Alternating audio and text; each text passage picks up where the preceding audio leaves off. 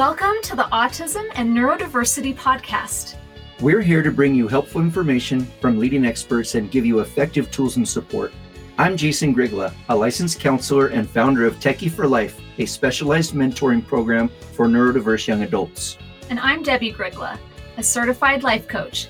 And maybe most importantly, we're also parents to our own atypical young adults. Friends, hello, welcome. Today I want to talk to you about how you can crush the hold shame has on your child or teen or young adult and boost their well-being by parenting with more empathy. Parenting and working with young people, especially when they're struggling with being autistic or neurodivergent or highly sensitive or anxious, depressed, strong-willed, like the list could go on and on. It can feel exhausting and lonely.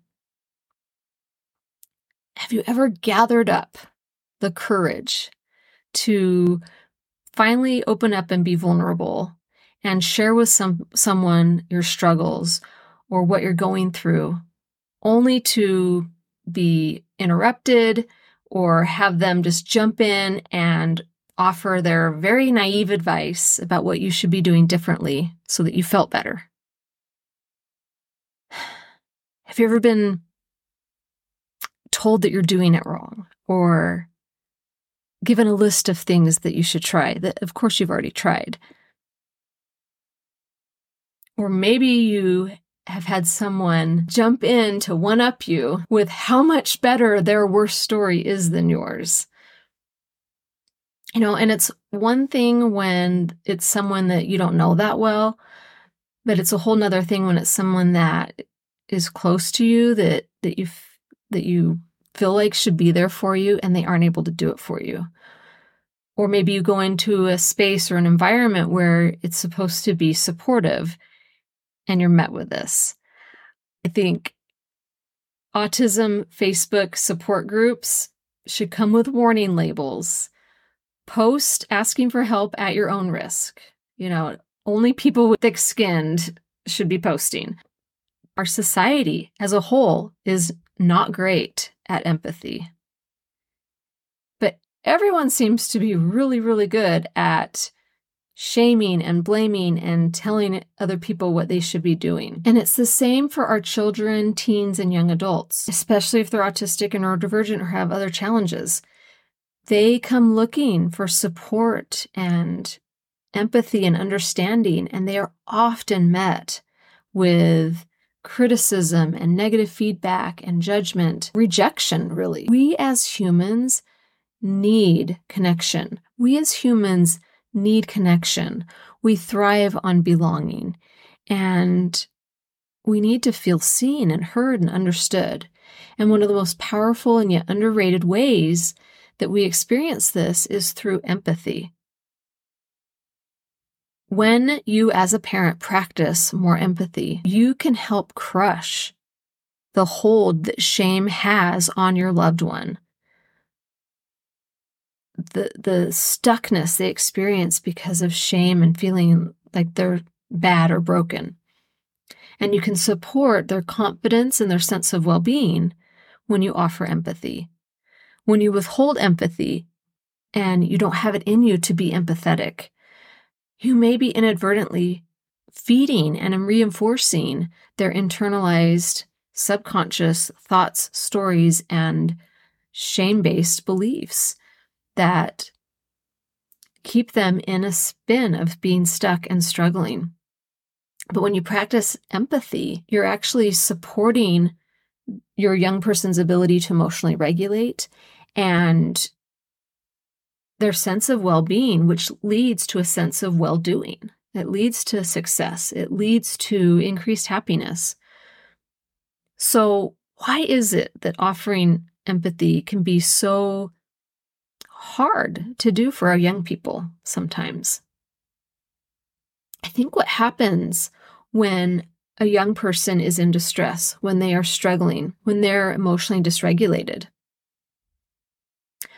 our lower brain nervous system threat response registers that as danger, like this is bad.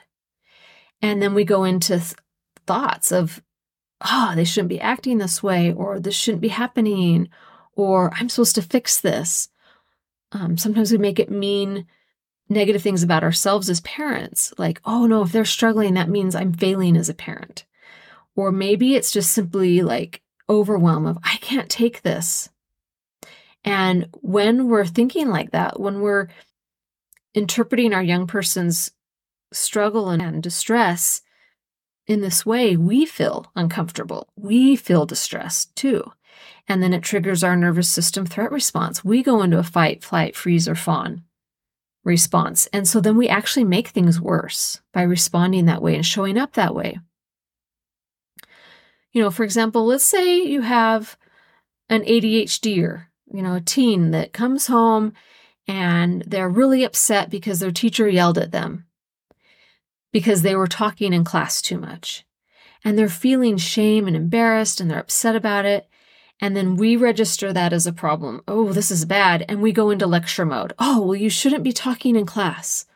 You need to not talk to that friend and you need to listen to your teacher. And we just go on the sort of fight mode, like to extinguish this problem.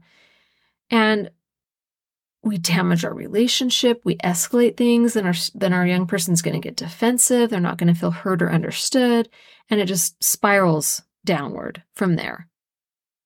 When our children are struggling and we recognize that they're struggling, like they are struggling, and I'm here for it. Like when we're willing to be there for them in their struggle, we feel a sense of compassion and some curiosity for what's going on for them.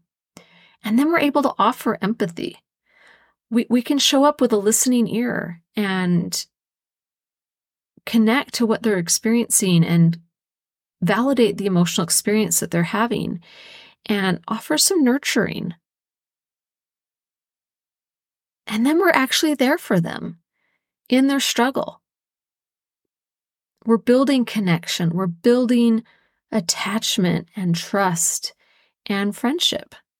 That maybe ADHD teen that comes home with the teacher that yelled at them for talking to their friend, and we're like, oh my gosh, you seem really upset by this. What's going on? And you find out, oh, they feel a lot of shame. They're embarrassed. Maybe they're angry that they never get to talk with their friend and they're always getting in trouble.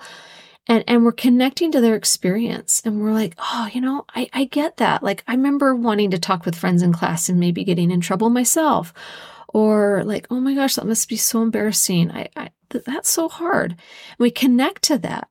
It's going to help them be able to emotionally regulate and feel safe and feel understood. And then if there's like maybe a little bit of teaching or coping stuff that we want to offer, great. But just that connecting, like, I get you, I hear you, I understand you, what you're experiencing in that is so bonding and removes the shame of the experience to help them be able to work through it and maybe problem solve it or figure out ways to be in that classroom without getting yelled at. One of the biggest things keeping us from offering empathy that I find is not having tolerance or the capacity to tolerate someone else's discomfort, to tolerate our own child or teen or young adult's discomfort and stress and struggle. Our brain interprets it as danger and we go into a nervous system threat response. A lot of times this is because school parenting approaches were used on us and modeled very low tolerance for any kind of nervous system threat response kind of behavior or reactions. And it takes doing the inner work to rewire our nervous system's threat response to someone else's distress. It requires us to be able to recognize someone else's discomfort and struggle as part of the human experience and part of human development, and that it's not actually a problem, that it's actually a really great opportunity to build connection and trust and relationship and support their development of self-regulation skills. And when we're able to recognize that, we can do it in a way that's non-shamey. And I do think it's important to acknowledge and recognize that this is a sacrifice. it is challenging and hard to offer empathy. Our brain wants to go to fix-it mode and get out of the discomfort, to be willing to lean into the discomfort, to be willing to be present with someone else who's struggling, and to offer that listening ear, even if like we're thinking, well, it's your own fault, you brought this on yourself, or whatever might, like the judgments that might be like passing through in our mind, but to just really be present and connect with them and offer that empathy. It's a sacrifice to meet your child where they're at, when they're at it, right? When their nervous system is dysregulated at their stage of self-regulation development skills. So how do we offer more empathy when our young person is triggered? It just keeps going back to by continuing to develop our own emotional regulation skills, our stress and discomfort tolerance. It is uncomfortable work, and it's so worth it. It pays incredible dividends.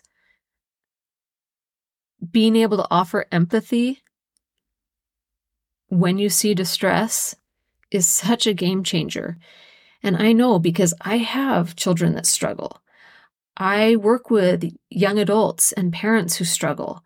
And my ability to be able to parent, to coach, to mentor is effective.